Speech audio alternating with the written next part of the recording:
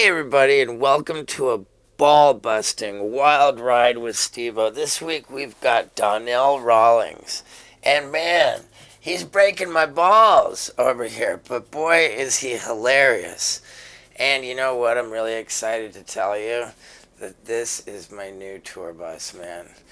And I literally just woke up, and I'm going to show you how I do it, man. I meditated, I snuggled with Wendy, and now I'm having my athletic greens. Because I just woke up, man, I have an empty stomach. But that's no problem with this kind of a supplement, man. You can have empty greens on a totally empty stomach, and it's delicious, man. Plus, a very healthy person told me not to start drinking coffee until I've hydrated myself. So, dude, I'm hydrating, man. Drinking water with athletic greens mixed into it. And this athletic greens, dude, it's like real food, man. And I don't really eat that healthy these days, so it makes me feel a lot better. This is how I start my day, dude. It's just super quality, bioavailable ingredients that fill in my nutrition gaps.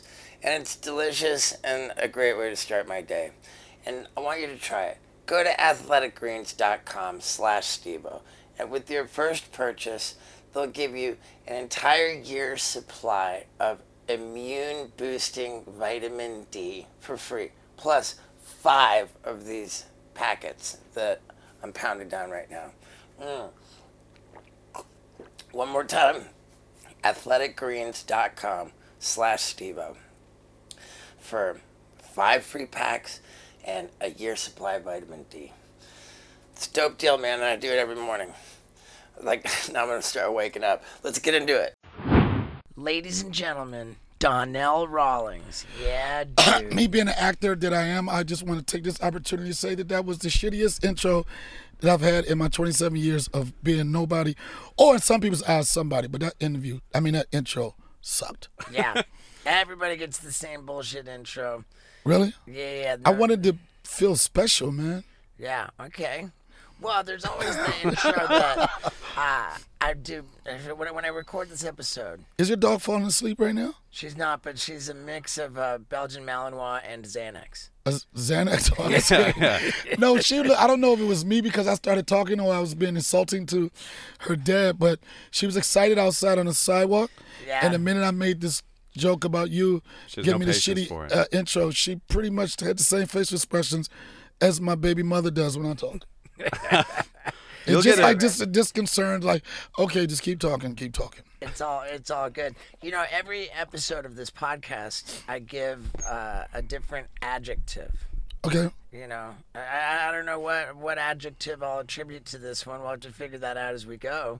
But how the hell are you? I'm doing good, but I'm glad that you explain adjectives and not pronouns.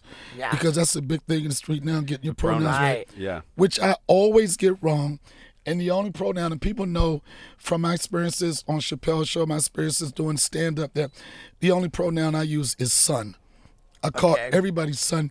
Then I don't have to worry about anybody. And whenever I say son, nobody's ever said, but I identify as a daughter. Right. I identify as a stepsister. Sure. They just answer son. So I think that's the new thing we should do, bro. Everybody is son. Son is all-encompassing. Yes, sir. Yeah. But when I'm performing my art, I find myself being careful not to... Why'd you pause when you said that? Well... You said it like some people might have a different definition of it. You call it art, I call it Jack jerking off out of helicopters. Basically.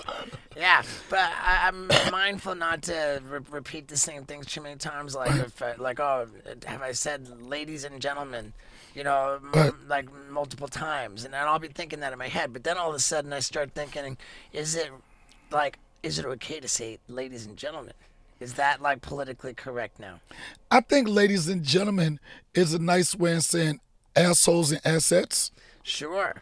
But you know, because go ahead. I've been known to interrupt people, and I apologize. It's all good, man. Me too. So does he. Oh yeah, so it's interrupted versus interrupted. Yeah, this is gonna be and our voices are the same now too. Yeah. My shit is so strange now, and I know not me, I know people have made fun or whatever, right?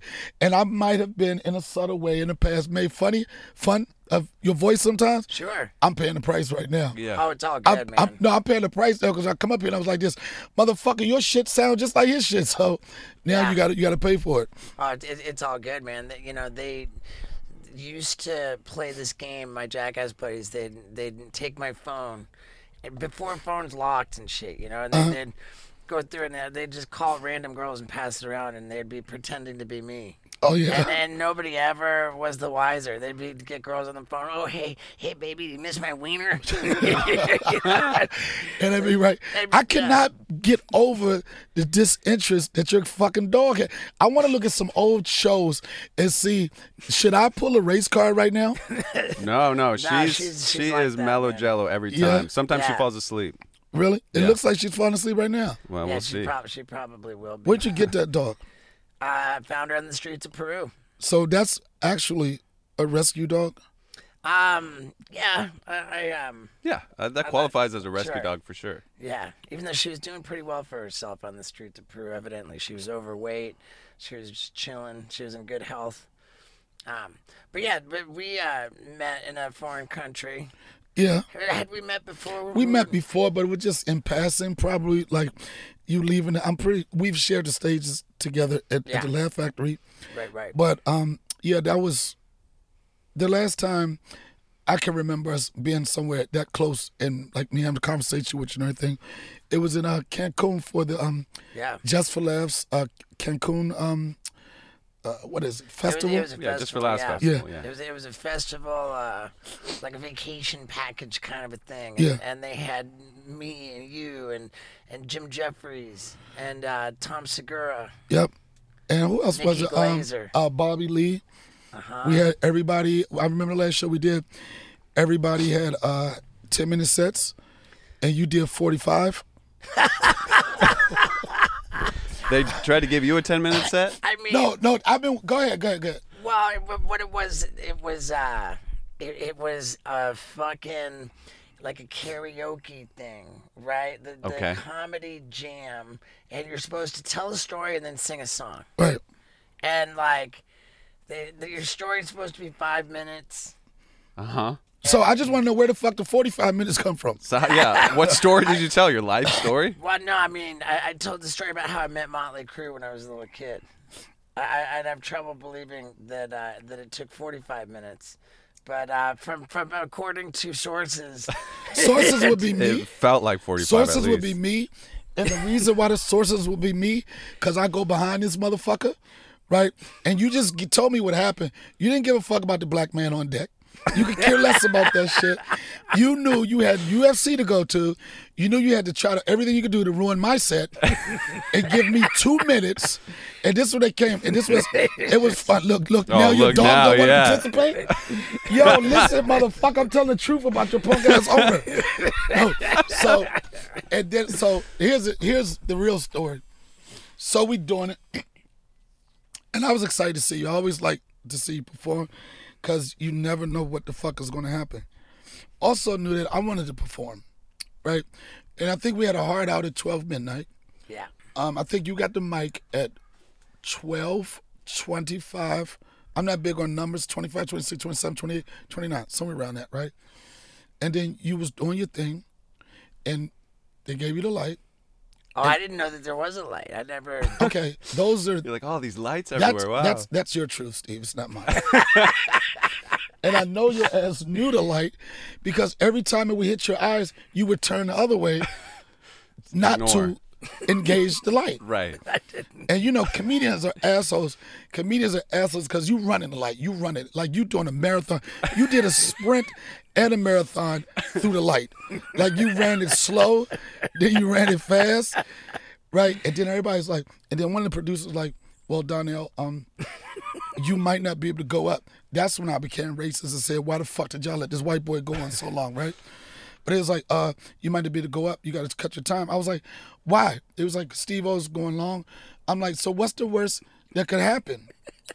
They fucking pull the power right when I'm on stage, because like you said, you have to do stand-up, and then you do a song, right? And I chose to sing Born in the USA, Okay. because I did a gauge of the audience, and 99% of the audience was white, and there's no way you can lose with white people born in the USA. For sure. So I said it's going to be a crowd favorite, whatever.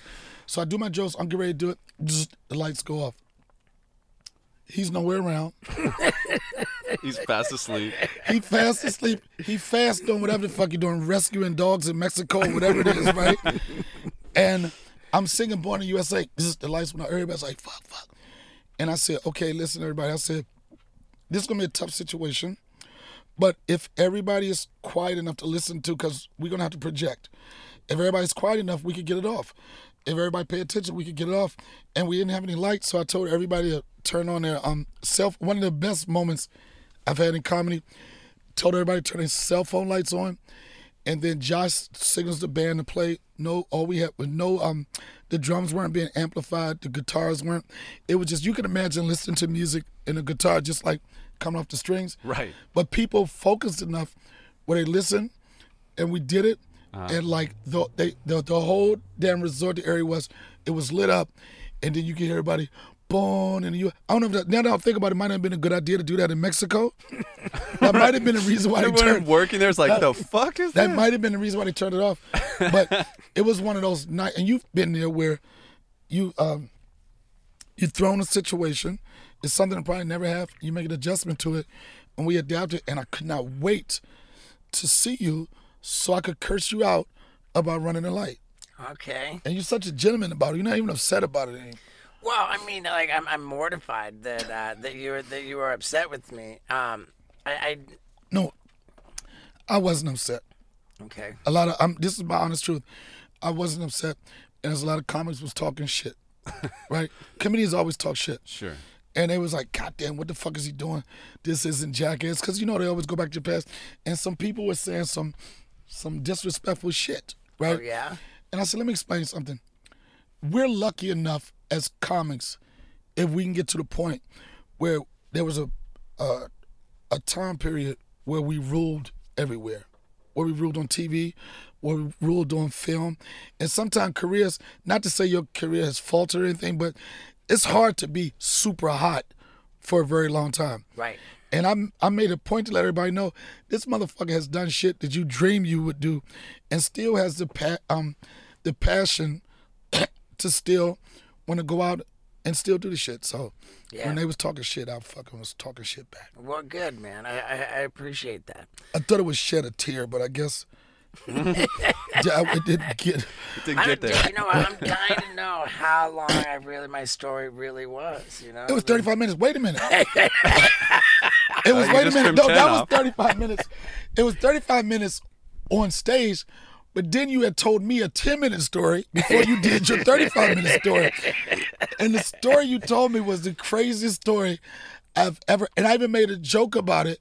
You was talking about, you got so many of these stories, jumping off a plane, out of a plane, naked, Yeah. jerking off. Yeah.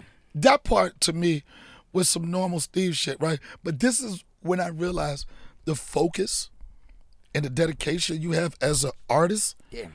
Not just jump out of plane naked, not to jerk off, but this is the part you came. Yeah. I blew a load simultaneously as I fell out of the plane. For me, I try to put myself in people's shoes or their experiences, right? Mm-hmm. And even when I close my eyes thinking about jumping off a plane, which would probably be enough for me, I cannot imagine blowing a load out the plane. With the guy strapped to your back. I was getting ready to say tandem too. So he caught, never mind, what did he say? He caught it coming down? Oh my God. And this guy, of course, isn't a friend of yours.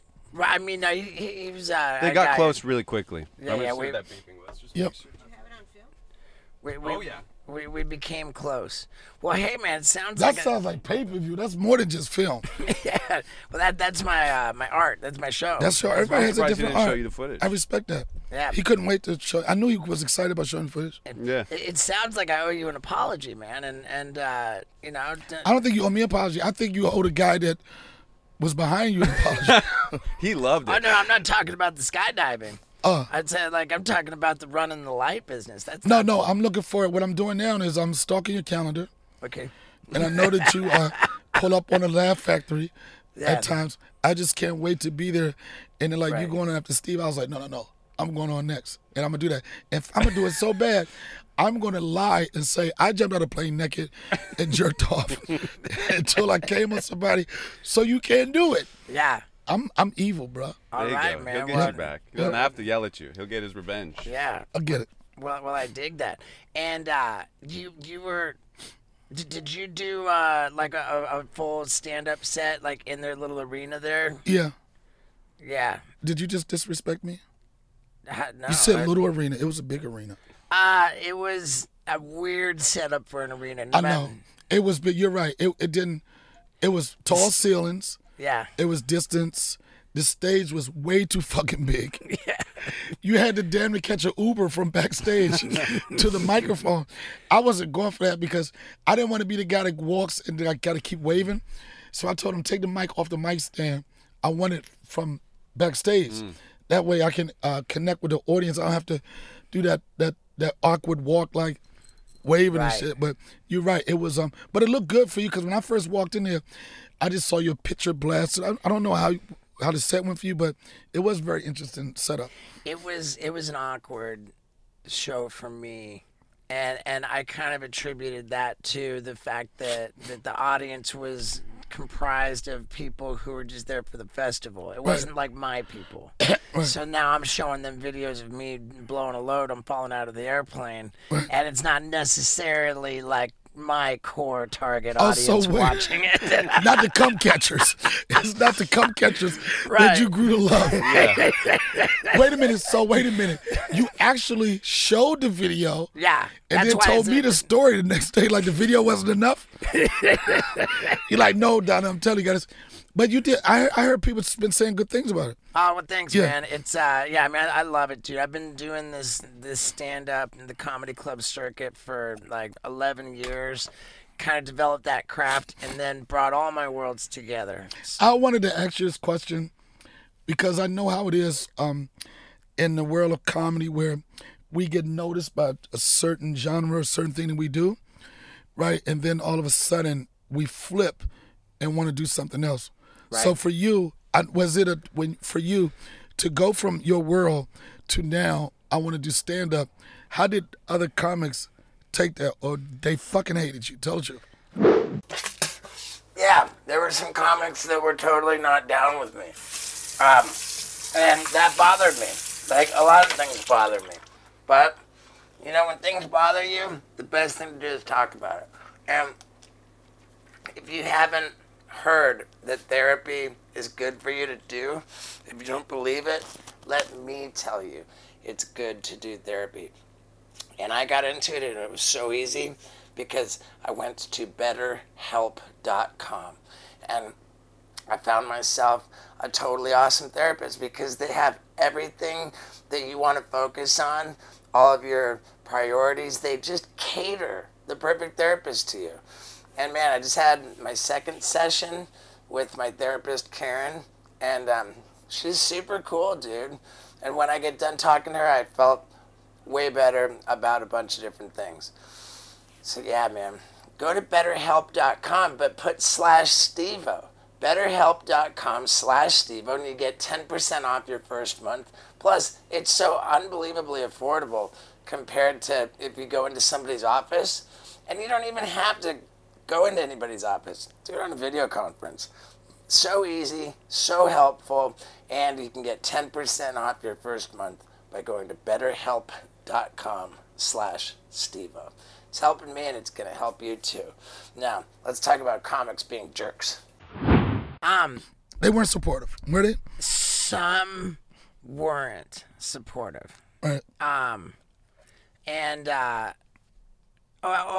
mean, it's a blessing and a curse because you come into stand-up with a built-in audience. People know who you are, and so you're able to sell tickets whether you're good or not. You know, it's so interesting that you said that because R.I.P. late Charlie Murphy, similar situation where he got his fame from the show. Right. Right? But the show wasn't giving him the fortune. Right. Right? So I created a I'm Rich Bitch tour, and I had to force Charlie to go to open mic for the first time. Right. And people were really, really critical of him. First off, you're the older brother of one of the best guys to ever do it. Yeah. You know what I'm saying? So that's a challenge because people can't wait to try to compare you. But like, and even in your case, the craziest thing is like you're selling out across the country pretty much as an open micer. Right. And everything that you learn about it, you learn at a higher level than someone doing a dive bar, someone doing an open Right. mic. It's like you come in with the fanfare, so I know that had to be tough. Yeah, I mean, it was tough, and I wasn't selling out. You know, like when I first started touring as a stand-up, you know, Jackass 3D was in fucking theaters, you know? As if we needed any other way to get Jackass in your face. Right. 3D. Like all this crazy shit, like it's not enough. Yeah. To have these gotta nuts feel it right here. No, slappy. we want you to be like ducking dick in the theater. Yeah, exactly. Right. But even with the movie like being a big success and still in theaters, I wasn't selling out comedy clubs. People had doubts about whether they're going to go to a comedy club to see Steve-O. And for the first number of years, I let it be like a mix of like circus tricks and silly stunts and stand-up. And I based it all on like crazy stories and shit. I mean, I don't know. I had my own approach to it and it worked. But yeah, like I jumped the line. I jumped the line, and motherfuckers had every right to resent me for that. But I think what happened... But you know what? I don't fucking agree with that, bro. I say in the case, Charlie Murphy, Jeremy Piven is another one. Perfect Right. example. You never know what a person's passion was. Right. You never know if there's something I want to do. All of a sudden, so what that you found a different lane that gave Right. you more fame, more fortune than starting from scratch. So I never understood Right. why comedians feel like there's a certain trajectory or there's a certain timeline to do it. If a motherfucker catch it, he catch it. If he good, he's fucking good. You know, I got this thing, like, one guy who identified himself as not being supportive of me getting into stand-up was Mark Maron. You know, He wasn't. Yeah, and he was candid about that. But, you know, like bless his heart, and I respect his honesty. He said, hey, you know, I consider myself a purist, and the idea of you coming into stand-up is like kind of rubs me the wrong way, you know? But And- I think people care about shit they don't need to care about. Right. But well, Mark Maron, I love the guy. He rubs people the wrong way too. So it was not the way you would rub people. That's all. right. You rub people the You rub illegal, yourself on people. the illegal way. Right. But I developed from that a philosophy about life that there are essentially two types of people in the world. There are the Mark Marons and there are the Joe Rogans. Right. And I would classify the Mark Maron mentality as one of scarcity, where he's actually like if Steve-O comes in and stand up and is successful, then there's less for him. You know, like I pose a threat. But that's another. I thought that was just in the black comedy circuit, whatever. But everybody acts like it's only one job. Right. It's more than one job. Understood. It's a lane for everyone. It's the reason why you go to comedy club. You got lesbian night. You got black night. You got it's enough room for everybody. I never understood why people think Right. that this is the only job that There's you can not get. enough to go around. You're Right. right. I mean, and then there's Joe Rogan. He's got this attitude of abundance, man. He says, man, I wish my fucking mailman would get into stand-up because the guy's funny. Like, if you're funny, then fucking do I it. feel the same way about, and I've been doing it for a long time, and I mentor people, and people think I'm crazy because I'll like if I'm around people, I was like, some people you know got it or may have it, and I'm like, you should try it once. They were like, no, I'm not no comedian, and I tell them, I was like, not to try it to make it your job, but just to try it, Right. because you never know what's going to happen for you, and then you don't want to go your whole life watching all these people go ahead of you, and you're like, yo, I should have took a shot at it. Right. You know, it's interesting because Paul here he's my producer, my editor, and, you know, I bring him on tour with all the AV shit because my show is multimedia. Right. And one day I just said, hey, yo, Paul, dude, I threw him on stage. I said, fucking put together 5 minutes and get on stage. Did he do it? Yeah, now he opens every show. And you He came runs the back? light. He runs the light. I run the light every time. He's like, do 5. I'm up there for like 12 minutes every Oh, time. God. But do you look him in his face and say, fuck your light? That's the impression that I got. They don't even have a lights, luckily. But But, man, I love stories like that. I've had people come up to me that, like, I'll look at a person in their eyes, right? And if you got some people you want to encourage to do it, and their eyes are talking shit. You know, their eyes are saying maybe, oh, one day, or I need to write. Then you got the people that's passionate about it. And if I could look you in your face and I could tell that you really want to go on, I'm going to put you on. I was just in Houston, Texas, doing the improv. And you know Willie D from Ghetto Boys? Yeah. Okay. Willie D, Bushwick Bill, and Scarface. So Willie D came to my show, and he told me, he said, yo, D, a good friend of mine, known him since I was 15 years old, he just buried his mother today. A lot of his family's in town. I told him to come out because I wanted them to, just to try to break it up a little bit, just so I could give them a good, feel good. And he was like, and my buddy, he used to do comedy like 20 years ago, whatever, right? And I was like, cool. So he wanted me to give the family just like, hey, to Rodney God, whatever the family, I can't remember the name. But he said he wanted me to give them a shout out. Now in the green room, I told him, I said, how about I bring your boy on stage, right? And I thought, I did that as, I was sincere, but at the same time, I was like, watch the answer gonna come back like, no, I'm not really here for that. And I was like, would he do it? He said, he'll fucking do it. And I told the MC, I said, don't bullshit, give him an honest intro. Tell him that, you know, I'm a person that I'll give somebody an opportunity. Not the tragedy, how tragic the day was, but just honest. Like this guy down there wanted him to come up here. Yeah. Says whatever. Sure. And the dude went up there and he reminded me of you. He ran a fucking light. I'm like, yo, motherfucker. No, he didn't run the light, but he went up there, he made a connection with the audience.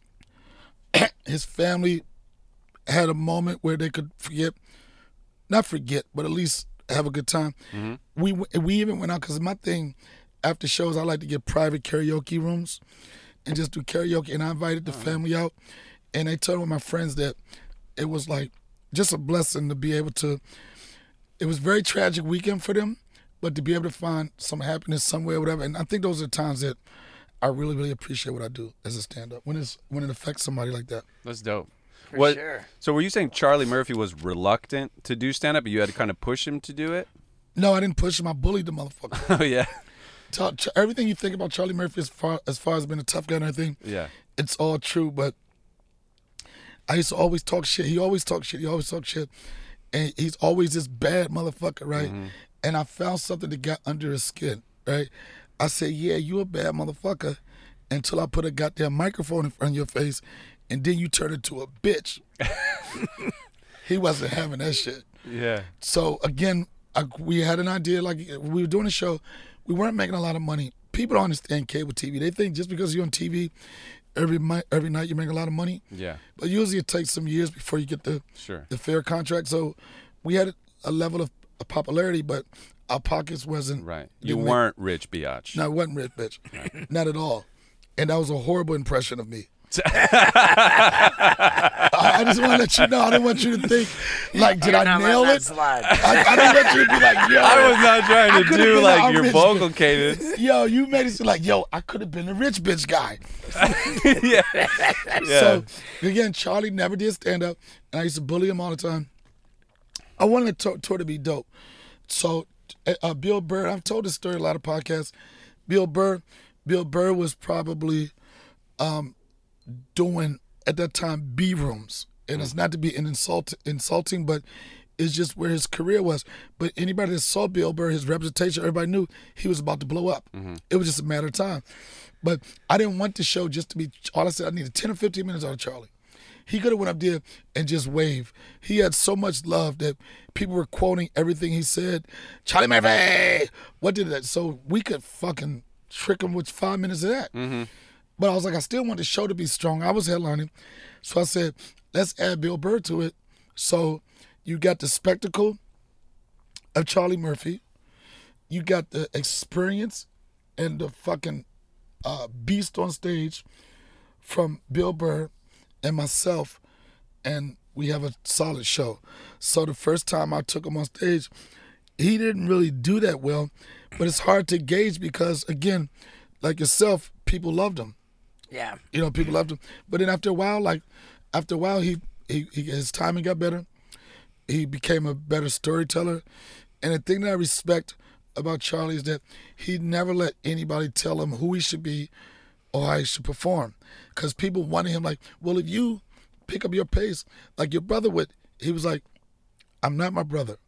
I'm me. He found his lane and he committed to it. And to this day, people regard him as one of the best storytellers to ever do it. And I've, like, being around Charlie, being around Eddie, like I've been in their private family space, and you could tell just by being around them that when they were growing up that Charlie was the funniest one in the family. You could tell. Now, I'm not saying as a performer, but just naturally tell a story. You know, when you're around people and your family, everybody knows this story, but you only want to hear it from one person. Sure. And he was a guy like this. You could be like, Eddie, tell us. I'm sure everybody was like, Charlie, tell that story. You know? Charlie would just hold court. I mean, I remember when I started doing it, like he was everywhere. I mean, when we're on this circuit, like we're all chasing each other around, we're running a train on these clubs. First off, how do you fucking get a dog? You flew him back private? No. We were shooting this TV show down in Peru, and the production did all the jumping through hoops. Oh, they did it for you. And Paul was there. He was the in charge of this whole digital, production side of it. Yeah, that's how we met. Oh yeah. And why I knew he was gonna do great at doing stand-up. Yeah, wow, get ready for this to really be pretty shocking and impressive. And you know what else is shocking and impressive? The way that I've been killing it in the merch game, dude. And you know what? The holiday rush is over, but dude, it's not time to start slacking, dude. I'm definitely not. And you know how we do our merch? With ShipStation. It's like one interface which brings together all of your different carriers, like the post office, UPS, FedEx, put it all into one spot. And even if you're selling on Amazon, on your own website, Etsy, you name it, whatever you're selling with and however you're shipping it, all in one easy interface with the lowest rates that you could get, man. They're normally reserved for like Fortune 500 companies, but you can have them, man. And on top of that, you can have your e-commerce going and humming and making it so easy with ShipStation. And for 60 days, not even pay for ShipStation, because I'm going to give you a free trial. So you go to ShipStation.com. You use the promo code Stevo, and to do that, when you get to ShipStation.com, you click the microphone in the top right corner. And dude, you get 60 days free trial. And no matter how big or small your business is, this will do it. My business has got pretty big. We still use ShipStation. Loving it, man. So become a baller, get your e-commerce game going, don't be a slacker, and use ShipStation to ship all your orders, man. Take it from me, dude. It's the way to succeed. Now, let's talk about Paul succeeding at stand-up. Is because on the last night of that trip in Well, on the last night we threw like a party, like a rap party, and I wandered up to the roof of the 4-story building we were at and fell off of it. He landed on fucking concrete rubble, and it was all fenced in, so the only way you could see his ass is if you were on the roof. And nobody thinks to go on the roof, so it's the fucking next day. And all day they're looking for Paul. They don't find him. He's still on the side. No, shut the fuck up. I was laying there all day till like 4 p.m. They found me. Both of his lungs punctured.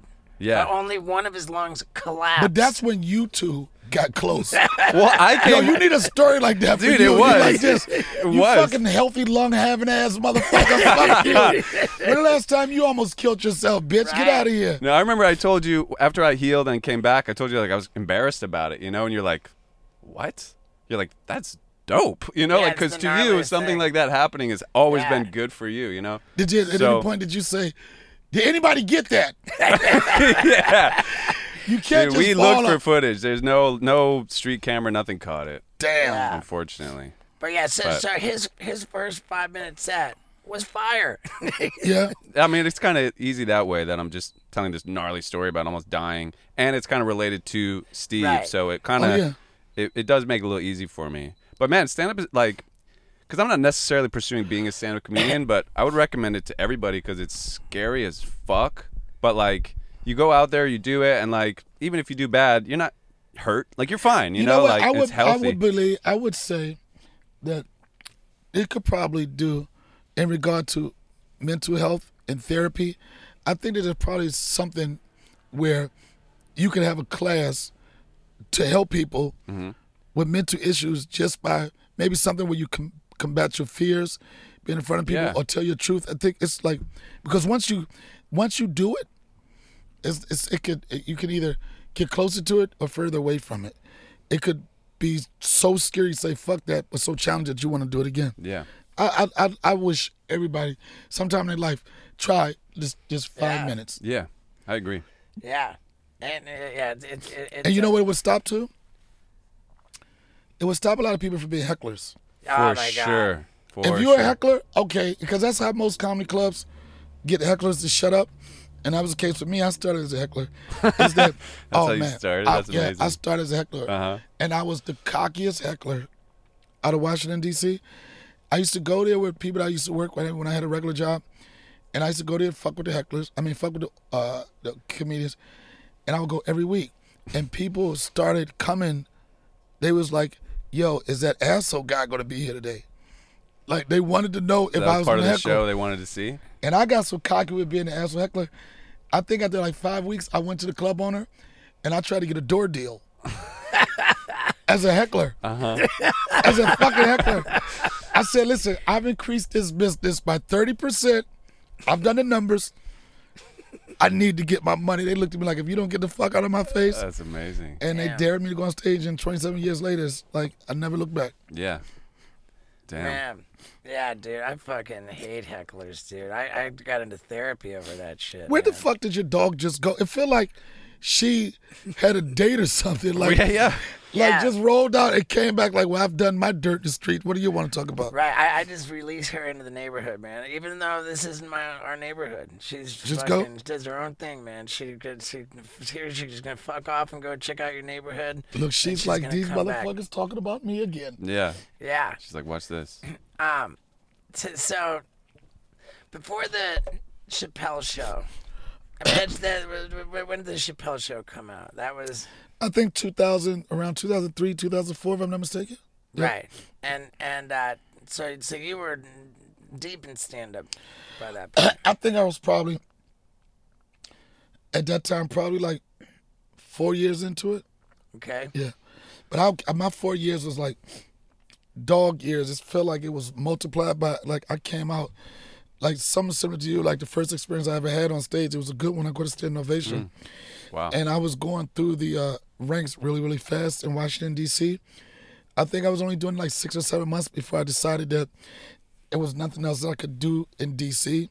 Not to be insulting to that comedy scene, but I just felt like if I stayed there too much longer, I was going to be one of those like hometown heroes. You know, the guy that's like everybody know he does all the bowling alley gigs and stuff. I was wanting to start at the bottom of the next level. And I was getting a certain level of success. The crazy thing was, when I moved to New York, I was lucky enough to get an agent probably like a year into it. And I started booking a lot of dramatic stuff. Like the first thing I booked was episode of Law and Order, which every actor in New York, they say you're not an actor in New York if you hadn't been on Law and Order. You know, they had like 3 different shows. Everybody did that. That was pretty much everybody's introduction to acting. I was doing a lot of dramatic stuff. It wasn't until Chappelle Show, people thought that I was a dramatic actor. They was like, yo, now he's trying to be funny. I was like, no, I've always been funny. And that was the first platform that showcased me as on the comedy side of it. Right. And so you got like you described, you had to pay your dues. You're not getting paid a whole lot of money from Comedy Central, but it's getting renewed, and then all of a sudden the numbers are getting crazy. Like famously, Chappelle walks away from $50 million. Right. Like by that point, it's not chump change anymore. No, that was his money. He walked away from it, not me, motherfucker. Right. You look at me like we both walked away. Like, Dave, you ready to hold hands? I'd have been like, I'm Dave, I'm about to cheat on you. Yeah. It's not going to work. I don't think I could have done it. Right. I don't think I could have done it. But it was just bubbling. And the best thing for me was that people that saw me doing different projects, like Def Jam, BET, it was scattered, Premium Blend. But this was the first platform where, like, it was just pop culture. You know what I'm saying? Right. It's one thing to be on a lot of shows mixed up, but it's one thing to be on one show that everybody's tuning into. Right. It was before DVR. This was before, like, oh, I'm going to stream it later. It was like, motherfucker, I got to watch it at 10 o'clock on Wednesday because I want to be able to quote everything from the show the next day. Mm-hmm. Yeah. So although I think that, of course I believe that my career would have did its thing, but that did really, like, get people like, oh, shit, like, who is this guy? And I had a ball doing it. Yeah. Dude, I bet. It looked fun. Yeah, and I mean, I feel like I relate to it a little bit because with Jackass was real big, and when it was a TV show, but little kids were showing up in hospitals, fucking trying to do their own Jackass shit. I know, and then did you ever feel? I know it's kind of tough because did you ever feel like you guys were responsible for that, or were you thinking like you should? I'm not here to be your parent. I'm not here to tell you to do this. Right. Did you ever? I mean, my feeling was that I'm an attention whore, and I'm not trying to share the spotlight, so I'm not encouraging anybody to do that. You know, I think Darwin would have been pretty okay with it. You know? Like, whatever, fuck them kids. Right, yeah, I mean, if you're like, you know, and my other little, cocky thing I would say is that it's not Tony Hawk's fault every time a kid falls off a skateboard, you know? Right, Like, true. I'm a fucking professional dude doing this shit. But the point was that when those kids were getting hospitalized, copying our stunts, MTV got real scared of the liability of it all, and they started cracking down on us and giving us all these rules, and we're not allowed to do that. And So when did the disclaimer come in? Because I know, was that at the beginning? disclaimer was from the beginning. Oh, yeah. But it was when they started telling us what we could and couldn't do, and we filmed stuff, but they wouldn't show it.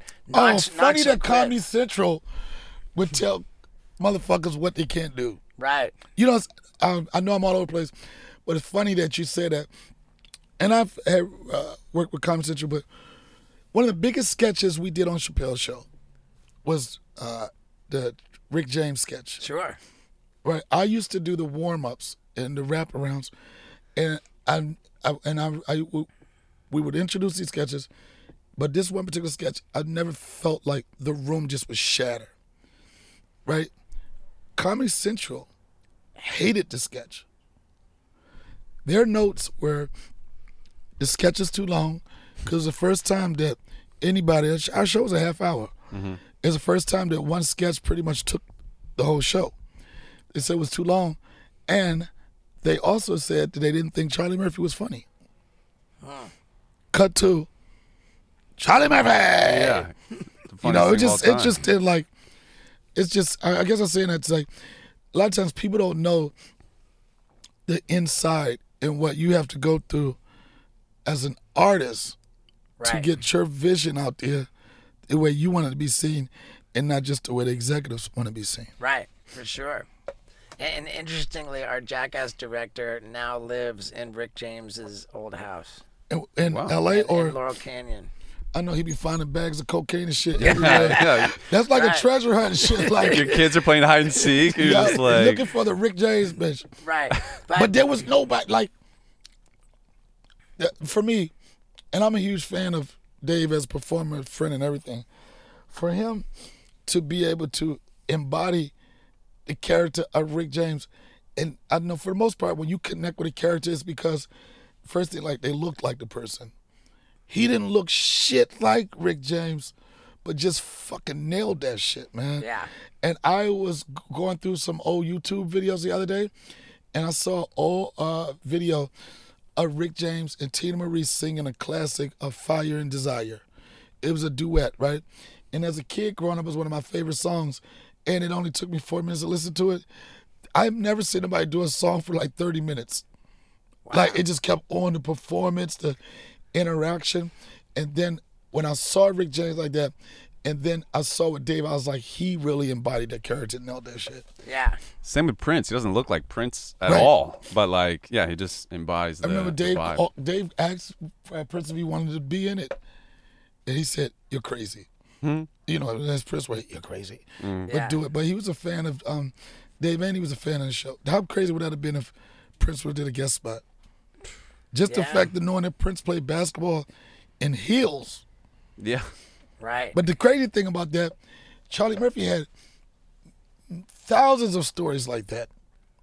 And that's how that sketch was born. It was like just table talk doing at lunch, Charlie just telling stories. And then I was like, yo, man, we should just basically fucking let Charlie talk, and then we write the sketch after. Yeah. So was there another story of his that you were like, we should do that one too, and you just never were able to do it? No, the ones that we should have done, I'm not privy to talk about that. Okay. Could have never done it. No, I'll just take that to my grave. Yeah, there you go. And then, like, if I'm drinking with some people, running my mouth, but I'll just keep those to myself. Okay. But I'll just say, me and Charlie had some great adventures. I believe dude, it. For sure. So when you showed up in Cancun on that did this fucking huge, like, 30-foot video wall, this, like, stadium fucking arena stage, and then these half-ass little sofas in front of it all, like you were on the phone with Chappelle, huh? Like, when that like, day, yeah, you were, like, walking around on the stage. I think you had a show, before mine, maybe in the same. I think I did. I came in before you. I was just telling him how crazy this. But I really, before I perform, I look at my situation, right, and I notice the same things that you notice. It wasn't a space for comedy. Right. Too far away, too much. So I didn't even perform on the stage. I went out in the audience. Wow. I went out in the audience. I was like, there's no way I'm going to make a connection with this audience with me being on this big-ass goddamn runway stage. Looked like some shit that's supposed to be a fashion week in Italy or some shit like that. And I said, I need to be closer to the people. So I got off stage, and I was within 2 to 3 feet of the audience, and I made my way through the audience, and I know that they appreciate that performance more than me just being on stage. It didn't feel comfortable. Wow, okay. I had to improvise. I've been in situations like that before, and I was like, you sometimes you got to make some choices that production might not agree with, because you got the guy that's working the camera like, I'm getting paid to follow you on stage, not in the fucking audience. But Right. I'm a person that always want to give to my audience first, and I made it work. Yeah, dude. And you've done a lot of like stadiums and arenas opening for Chappelle and stuff like that, right? Yeah. So electric, man. I mean, I appreciate every space that I work, from doing an open mic with 30 people to performing for upwards of 25,000 people. But it feels like all the work that you put in those dive bars, in those spots where the jokes didn't work, where you were limited, where something happened, or you were tested, it feels like all of that is for those stages, you know? Mm-hmm. And I used to get like really nervous doing the arena stuff, but then I don't know, it was something about the last time we did MGM Grand. I felt like you a big UFC guy, but it felt like I was going into the octagon. It was like no way for me not to let that energy go through me. I remember one of the first times I did one of those big arenas, it was with Dave and it was with Joe. And you get your adrenaline pumping. But then there's another level when Joe Rogan does your intro. Yeah. You don't feel like, yo, I'm not going to go tell Joe's, I'm about to go try to beat the shit out of somebody. I'm like Mr. Elk Meat himself. Right. You know what I mean? Mr. Elk Meat, fucking jalapenos, blood dripping from his elk heart himself. Uh-huh. It's almost like he's putting the audience up there for you to, with flock of flea or one of them shits, but it was like, and the power. I'm like, oh man, no goddamn days off. I'm forced to rip this audience, but man, when I go in those venues, especially when I work with Dave and they do the intro, and they'll say, our comic coming up tonight. They'll say a couple of things. You've seen them on HBO's The Wire, and I might get a couple chuckles. You've seen them in Spider-Man 2. It might be a couple of people that remember that, but man, it never fails, man. Just a tribute to like what we did to pop culture. But when they say, but you fell in love with him as Ashley Larry, and the place goes bananas. And it just feels like you're in one of those situations where you got to stand up. You know what I'm saying? Like, I'm like this. I can't let these people down. It's one thing you'll get, and Chris Rock said it, yeah, being famous will get you your first $1.5 million. Yeah.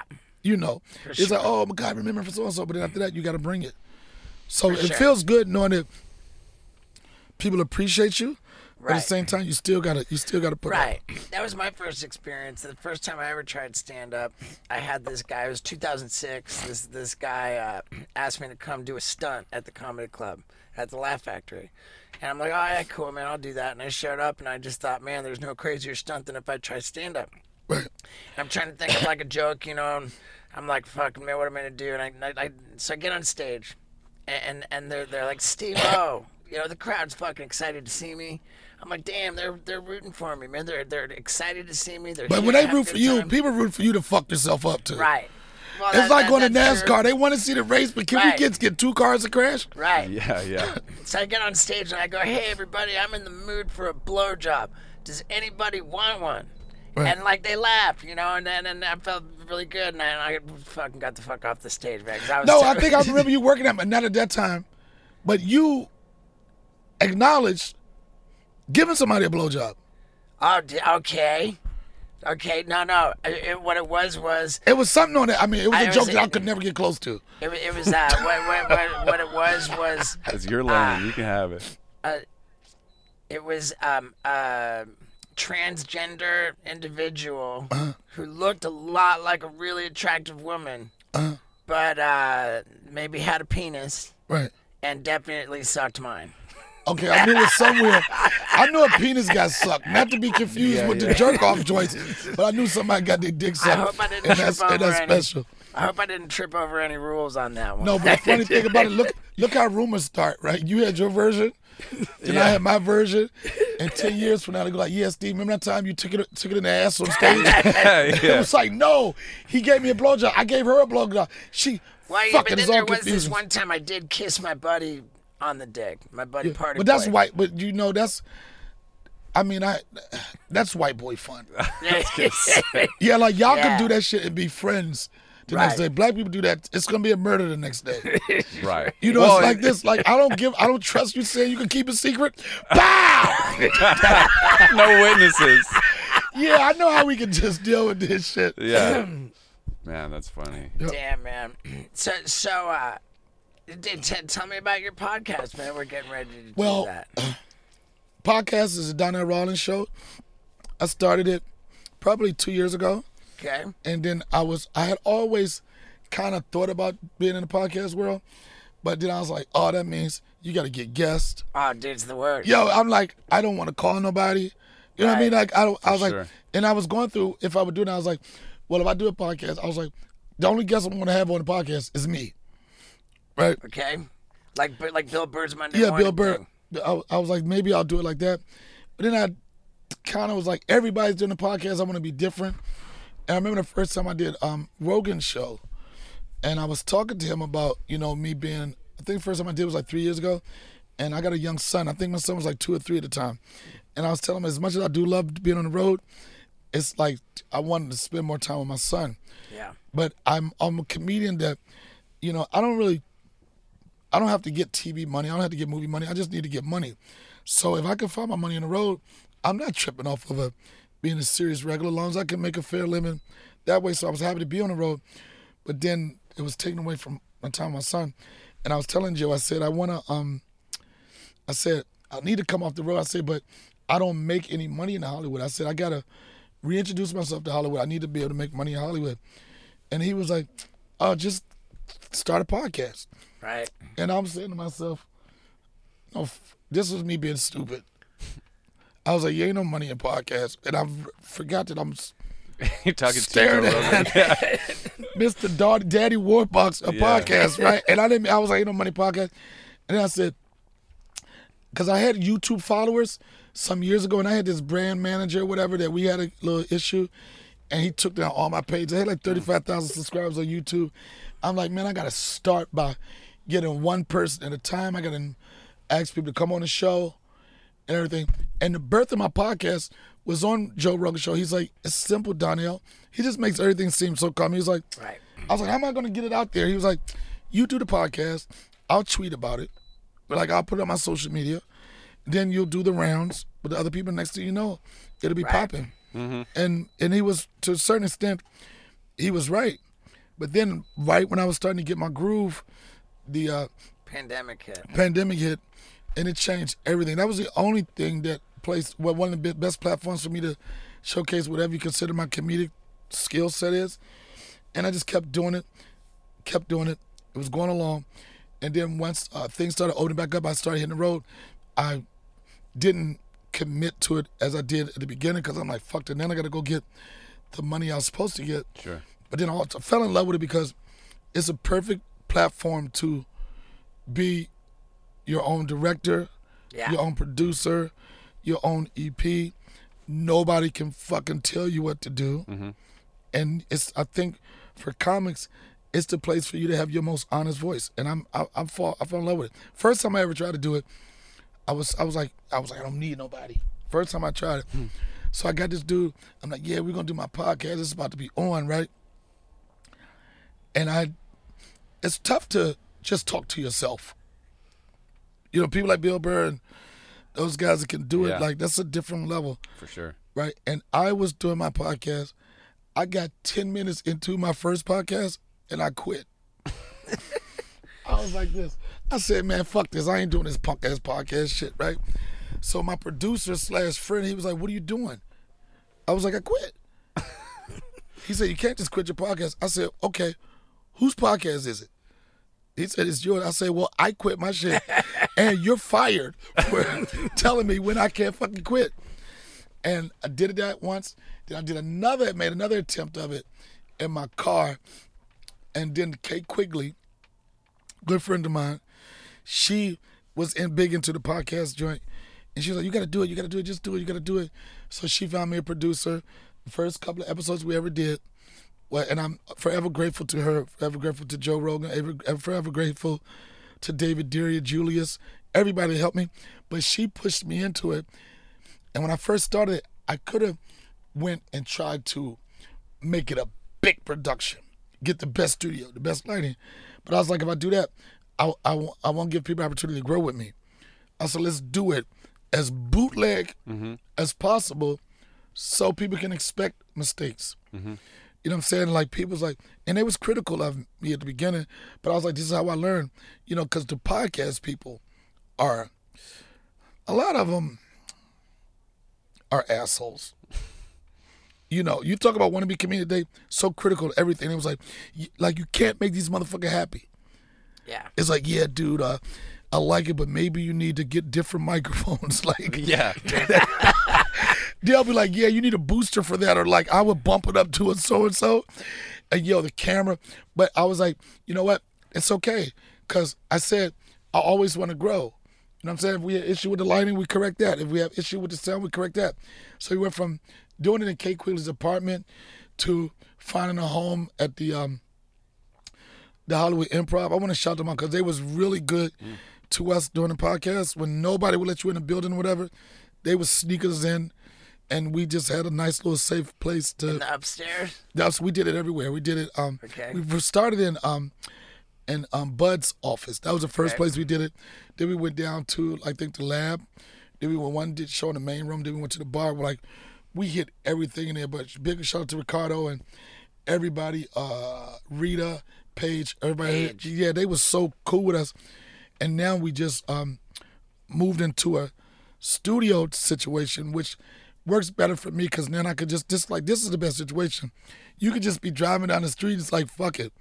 We want to do one. So it's been a good experience. And it's on, of course, it's on YouTube and all podcast platforms. And I'm having fun with it. You know, I've got my podcast guy who sells our ads and shit. You know, I kind of look to him for guidance, for advice, and it's like when people ask me to do a podcast, like I'll ask them, "Hey, do you think I should do this podcast?" And every single time I ask that question, the answer is look on Apple Podcast and see how many ratings it has. And if it has less than 1,000 ratings, then the answer is no, because that means they have no fucking audience. You're wasting your time talking to nobody. If they have over 1,000 ratings, then the answer is yes, because that's a meaningful audience. And I looked up here, it's 1.5 thousand. That's a yes. I didn't even know I had ratings. That's a yes. I didn't know. I didn't even know that. And I was wondering because they was like, I was like, will he do my podcast? I guess your guy was checking the ratings before he said yes. I was like, I need to answer now, right? Like, what the fuck are you doing? I was like, please hold 1 second. Steve's looking at your fucking ratings, right? Yeah. But I look at it. I always say, I tell my guys, my podcast is not, I said, it's a reality show about a podcast. The mechanics of it, like the personalities and working with different people, like I think that's more interesting. And I know that was the biggest thing for me. Like my shit don't add up with when I say with my popularity and people, it doesn't. But I also realize that if you want something on something, you got to put the time into it. Yeah. It's not going to be easy. It's not going to be overnight. And I look at it like this: as I grow, as it grows, it'll come to a point where people really catch on to it. Now they'll start digging into the archive and see what the fuck they missed. You're talking like you don't have a. I mean, I think the sense I get is that you got a successful ass podcast. It's coming, but I'm looking at like, and I'm not to compare, but I'm looking at the guys that do the major numbers. Of course, I want to get there, but I always got to realize it takes time. And I even told Rogan on his podcast, anytime somebody comes into the podcast world, the first person say they want to be Joe Rogan, right? But you want to be Joe Rogan now. Right. You don't want to be Joe Rogan when nobody believed in it. Yeah. You don't want to be Joe Rogan. He was like, hey, there's this new thing that's coming out. I'm telling you, you didn't want to be the blood and sweat Joe Rogan. You want to be the Spotify Joe Rogan. You want to be the motherfucker that got like fucking gas chambers or whatever that fucking white boy shit he got in his podcast, the submerging tanks and the saunas. Yeah. Everybody wants to be that Rogan. Sure. You don't want to be the Rogan when he had to deal with starting the hair loss Rogan. Right. Nobody wants to deal with that. I don't think he made a penny on his podcast for years. Yeah. I remember like the old school Rogan when Bill Burr was in the room, when there was just a big fucking marijuana cloud. There was like fucking 8 people in the room, or the Comedy Cellar and shit. Fucking. But one thing I can say, the Ice House. I mean, one thing I respect. And Joe was very instrumental in me getting out the gate. He's still been a good friend to me. I still call him for advice about things. One thing I respect about him is his dedication to being the best stand-up he can be. Yeah. Because a lot of people, they do this. People do it for different reasons. People do it for therapy. Some people do it for the cash. You know, some people like just, I just want the payday.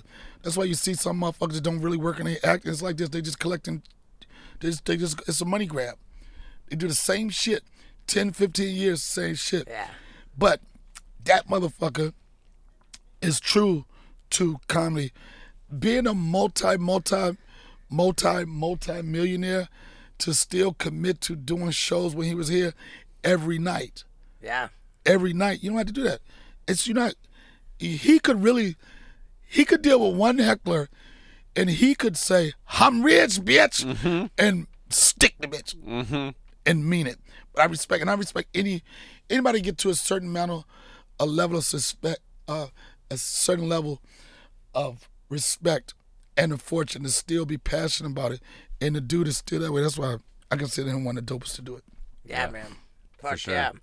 Well, hey, dude, what do you say we go do your podcast? I don't want you to do my fucking. Let me go check your rating. Yeah, how many ratings? Yeah, you want to sneak rating on me?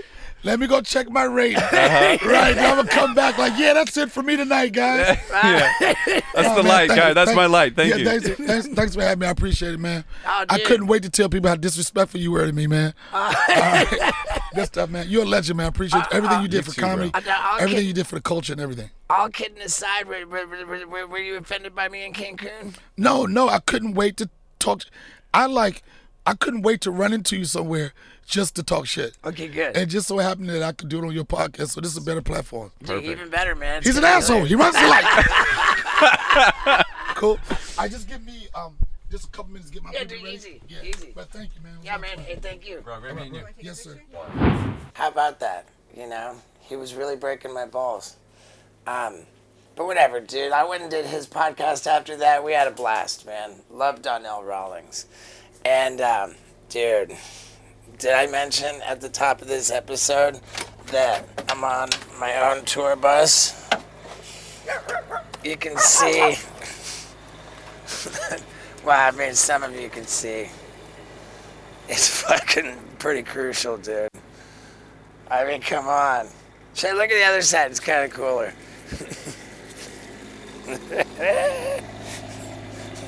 Yeah, dude. Oh, why is this not all the way out? Oh, well. Fuck yeah, dude. I'm going back to bed.